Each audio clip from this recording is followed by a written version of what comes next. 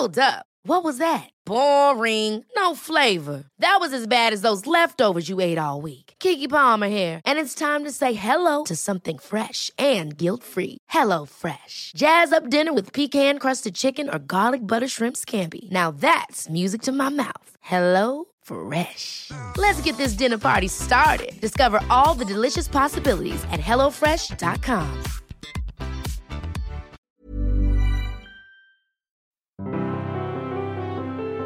Welcome to The Broad Experience, the show about women, the workplace and success. I'm Ashley Milne-Tyte. This time, 1.2 billion people live in India, and women work everywhere from big offices to call centres to other people's homes. The people who work for me and my child actually have babysitters of their own, because she today can work in my house only because she has somebody who will go and get her child back from school. So I think it works at different levels in India. My guest wants to empower more women in India, but she wouldn't say she's one of the sisterhood. An extreme sense of feminism is possibly hurting more women than helping them. I mean, I'm an observer of that debate because I don't call myself a feminist. Coming up, we look at how women are faring in the world's biggest democracy.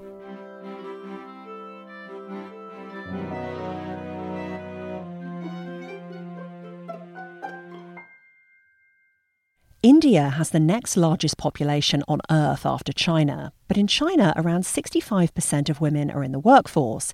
In India, it's closer to 30%. And that number has dropped during the last decade. There are lots of reasons for that. A woman's place is still considered to be firmly in the home. And it's not just children who pull women out of the workforce. The Centre for Talent Innovation did a survey of educated Indian women a few years ago. 80% of those who quit work said they did so to look after parents or in-laws. There are safety issues for women just getting to and from work in India, and companies aren't exactly radiating support for women either. That said, I've read a couple of pieces of research this week, and they both say young Indian women are more ambitious than their American counterparts. They just get stymied faster on their way up the career ladder. Shaylee Chopra wants to change the odds of women's success. She's a journalist, author and media entrepreneur. She lives in Mumbai and she's married with a baby son. Recently she did something a bit like me. She struck out on her own to found a media company largely for women. It's called She the People. Shaylee grew up actively studying how to project herself. She did a lot of debating at school and she took elocution lessons. But what fascinated me was how women on television read news. She knew she wanted to be on TV, and she made it. She studied economics and she got into business journalism at a time when it was just taking off in India. Her first job was at CNBC. She became a well-known anchor. As usual, I wanted to know about her upbringing. She says her dad was a big influence. He grew up in a family where it was expected he'd go into the family business. In India, there is a lot of pressure to do what your family wants and expects of you. But at the age of 5, he announced he wasn't interested, and he stuck to his guns. He wanted to become an Air Force pilot, and he did. Now, having had a father who decided to change his own destiny and go with every thought that he had for his ambition, I think that made it easier for me, born in a family with 2 girls. I have a younger sister.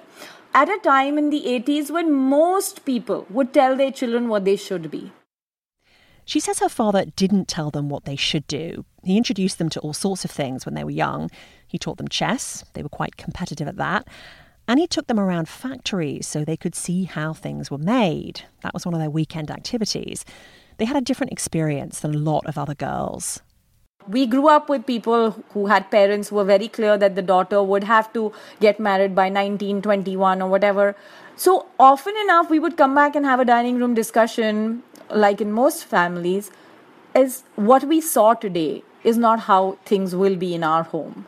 So there was that learning by watching what others were up to. And I think that strengthened us as people, because India is not a very safe place for women in general. But when we grew up with a sense of free-spiritedness that allowed us to be possibly more perceptive as human beings, as we don't see all the time around us. I'm curious, did your mother feel the same way? That's a very good question. So my mother stepped out of her house for the first time when she was 21 And that's when she got married. She was the most educated of all her siblings. And when she got married, that's possibly the first time she even got exposed to cheese, pasta, how to dance, how you can dance with a man who's not your husband. It's absolutely okay to be at a party and socialize and enjoy a drink. These were not things that my mother grew up with. So naturally, when she raised us, she was possibly going back to her childhood and wondering whether what she was doing was all right and what my parents were doing together were all right, or was what she grew up with, was that a better way of growing? When women were highly protected within the family, and that high level of protection was, I would possibly say, more like being possessive about your daughters by not letting them get out and even breathe what they were up to. So there was a big difference in what she was seeing. And I think at every stage of, once one got out of the house and started working, we would think back and appreciate the number of changes that she took on herself and how quickly. Because once we were born, she had 2 daughters, and these were times when India was changing, things about women were changing. There was open discussion about sex education in the country. There was, it still remains quite a small group of people who would discuss this, but we happen to be in that small percentage where we would be exposed to this kind of conversation. I think there were definitely times when she felt that we would need to be more traditional than we really turned out to be. My sister and I both love debate. So we would not take any statement, lying down. We would probably want to question it.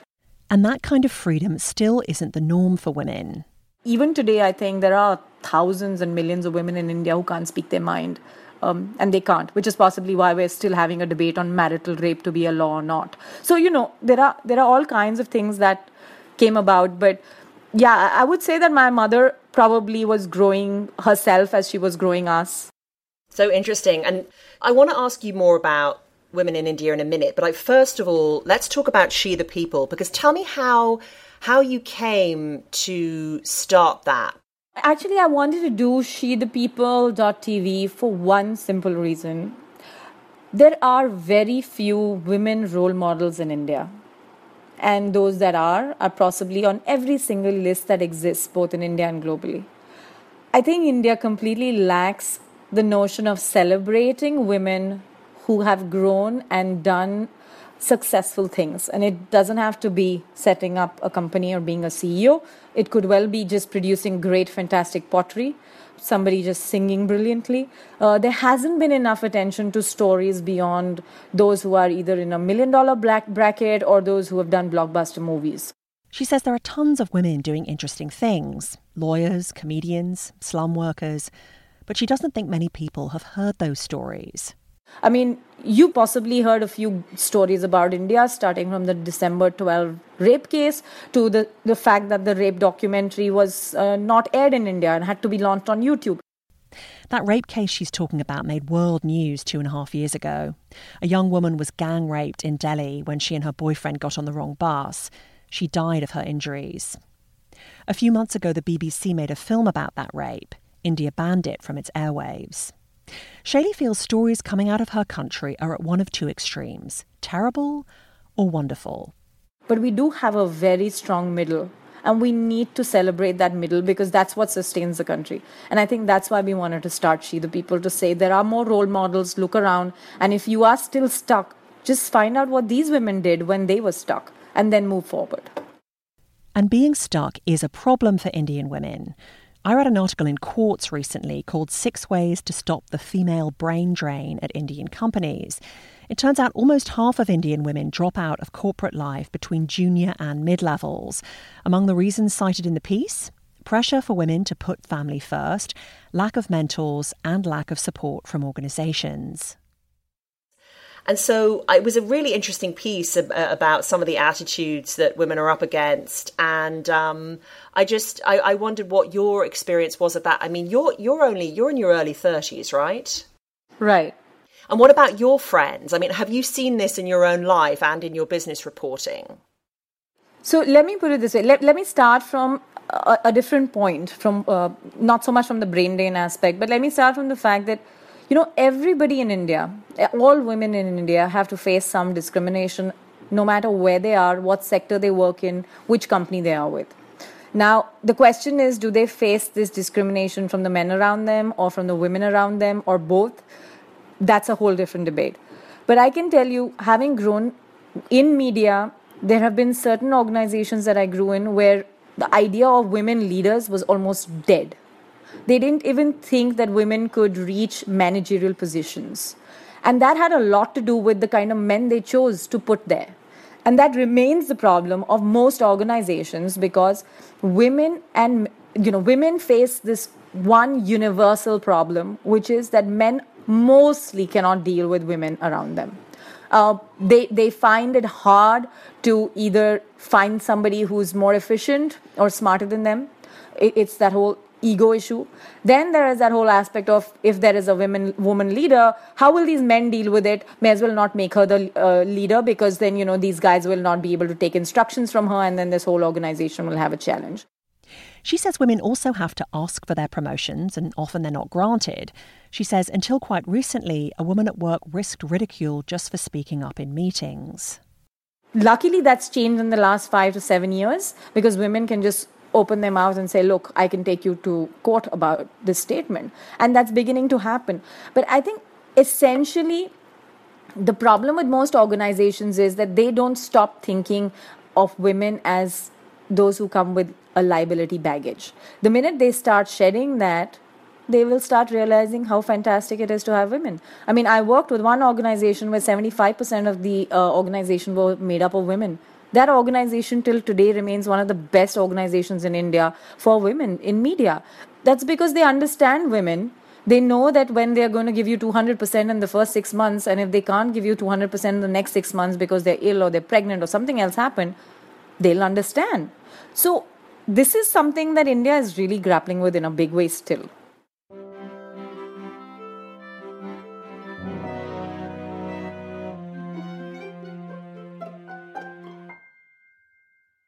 This episode of The Broad Experience is sponsored by Doodle.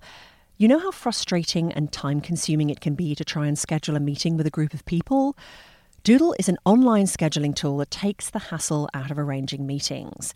Registration isn't required, so it's simple to get started. All you have to do is get the participants to select possible dates and times. With a quick look, you'll see everyone's availability, and you can make a final decision that satisfies the entire group. The basic scheduling service is free, and they also offer a free personal scheduling profile called Meet Me. You can get started by visiting doodle.com, and also be sure to check out their iPhone and Android apps.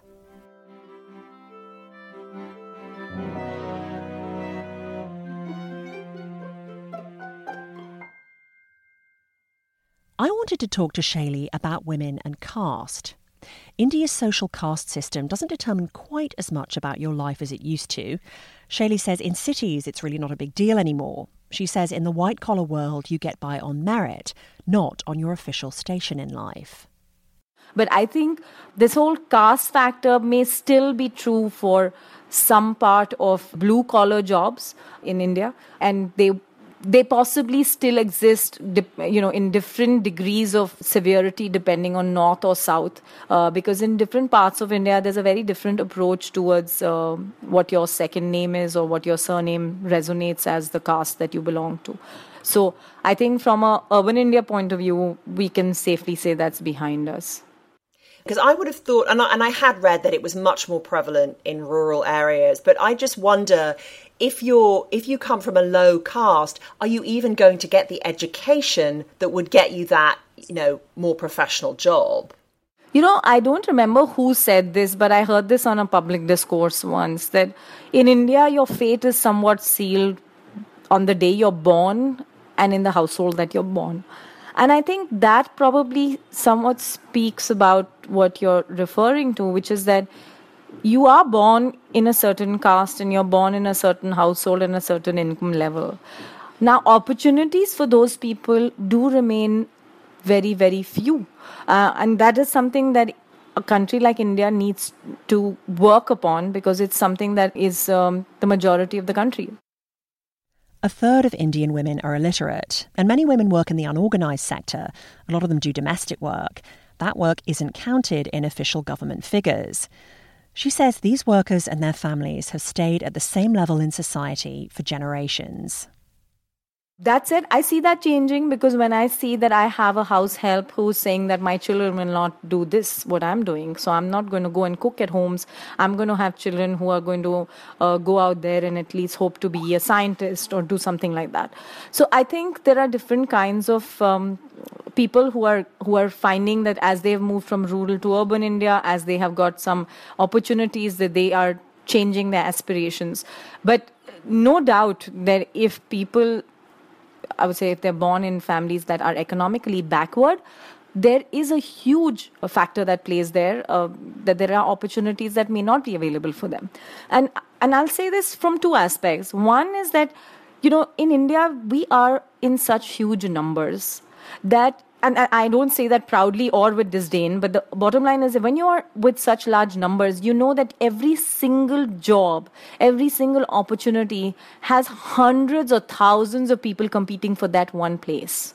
When that happens, you are going to find a large number of people falling off that radar with despair and disappointment. And that's what then leads people to get into that trap, because they unfortunately cannot either match the skill of the job required or match the money it takes to pay for that job. The money it takes to pay for that job. India has a lot of corruption, and yes, she says people who can afford to sometimes pay to get hired, particularly in the public sector. I mean, you would see newspapers rampant with headlines every month that people are paying for government jobs in the country. And people pay for government jobs because they're permanent, because they come with medical facilities, they come with other facilities. So we do live in that kind of a space. And India, that's why, has this multicultural, multi-fabric to itself, because people who live in parts of urban India are living probably as good a quality of life as New Yorkers. And there are people who are living lives which can put even Indians to depression, because you don't know that people are still scavenging in this country. There's so much poverty, it's hard to fathom. But the sheer numbers of people Shaylee mentioned, people who need jobs, that means a lot of middle-class families in cities can afford domestic help, particularly childcare, that parents in New York or London would kill for. I think there's no doubt about that, that there are more options in India.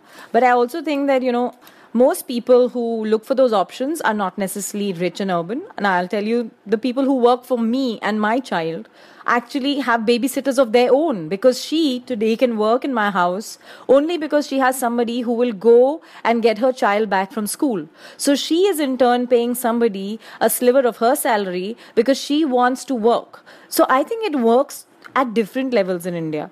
My babysitter actually has babysitters of her own because she can work only if she has a babysitter. And while I agree that India does give that opportunity, I also think sometimes it's held against India that we have this help. But I see this everywhere. I just came back from Hong Kong. Having a support in Hong Kong is absolutely normal. The number of people, I think Hong Kong's economy would possibly shrink or collapse if they didn't have the support that they do, just like Dubai does. Now, Dubai has the same kind of opportunity as India does. So I think from a in principle level, I think it's absolutely fine to have help if you are treating them well and paying them what is the good standard in the region. Now, where I think we do have to change as a society is that we need to realize that we need to start getting some systems and structures in place for people who work, particularly women who work in the unorganized sector.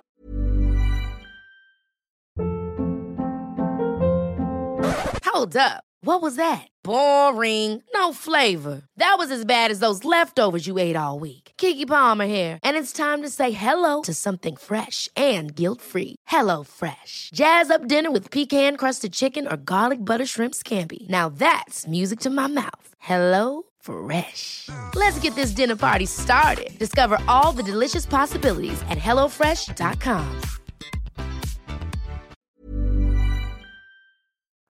Now, most of the people interviewed on Shaylee's site, She the People, they're strong advocates for women at all levels, and women's rights are getting more attention in India today.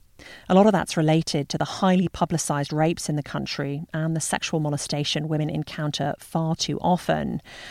But Shaylee says this debate on men and women, It's a sensitive one, and it can easily stray into accusations. If you say anything that might be obliquely anti-women, not because you want to be anti-women, but you have a point that says we need to be balanced on the matter, people will say, no, you're anti-women. And they'll brush you with the same brush all through. And I think that it's kind of, I would say convoluted discussion is not really helping most women in India, if you know what I mean. So, an extreme sense of feminism is possibly hurting more women than helping them. It is what appears to be happening. I mean, I'm an observer of that debate because I don't call myself a feminist. But now that's so interesting. Now, why don't you call yourself a feminist? Because as somebody was suggesting the other day that it's an extreme definition. And I am yet to find a definition of feminism that makes it seem like it's balanced. And I am a balanced person. I believe in equality.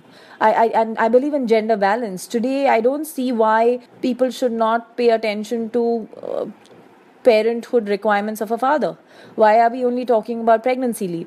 So I am pro-women, but I'm not blindly pro-women. I believe that one has to look at all aspects. Women are humans just as much men are, and they can well fall in the traps of ego, emotions, and so on. So I support women. I'm absolutely doggedly working towards the need to highlight the good work done by women so that they can be in more prominence and they can inspire another woman around them. But yeah, I wouldn't want to slot myself as somebody who is anti-men as feminists in India see themselves. I was going to say, because when you look up the word, the definition is just someone who believes in equality between the sexes. There's no definition that says, feminists are anti-men, but unfortunately that seems to be the connotation that the word has taken on over the decades. Now, if you define it the way you are, I'm definitely a feminist. But if somebody comes up with a definition of their own, and I kind of feel that, it's about standing in marches and being absolutely anti anything else, I'm a bit skeptical of all of that. I also feel that, I'm a big believer of using conversation to take it forward rather than being confrontationalist. So I think my understanding of the world around me is more like if you can find a constructive discussion, take it forward rather than not. Shaylee Chopra is encouraging discussion at shethepeople.tv. I'm posting one of the latest video interviews from the site under this episode at thebroadexperience.com. And I wonder how many of you feel the same way about the word feminist. I'd love to get a debate going about that on the Broad Experience Facebook page, so head over there to take part. I will start it off. And don't forget to check out my sponsor for this show. Head to doodle.com to start making scheduling easier.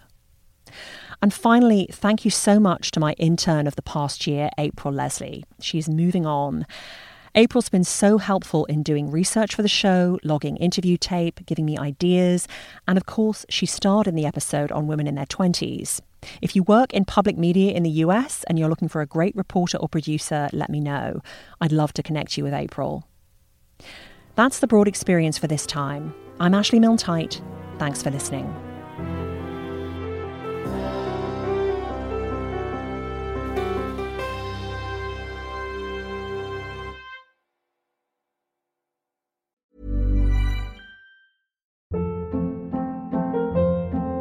Hold up. What was that? Boring. No flavor. That was as bad as those leftovers you ate all week. Keke Palmer here, and it's time to say hello to something fresh and guilt-free. Hello Fresh. Jazz up dinner with pecan-crusted chicken or garlic butter shrimp scampi. Now that's music to my mouth. Hello Fresh. Let's get this dinner party started. Discover all the delicious possibilities at hellofresh.com. Acast anbefaler.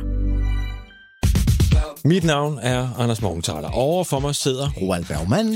Vi har lavet en ny podcast, der hedder Dopaminklubben. Og Dopaminklubben er en klub, hvor ADHD er fucking sjovt, og hvor det griner. Det behøver ikke at være super alvorligt. Vi er skidetrætte af alle de der podcasts, der forklarer mig og nederen der. Vi gør grin med vores ADHD. Mulig ADHD. Ja, vi udreder mig, fordi nogen siger, at jeg har det. Jeg ved det ikke rigtigt, det finder vi ud af. Vi har i hvert fald lavet væddemål.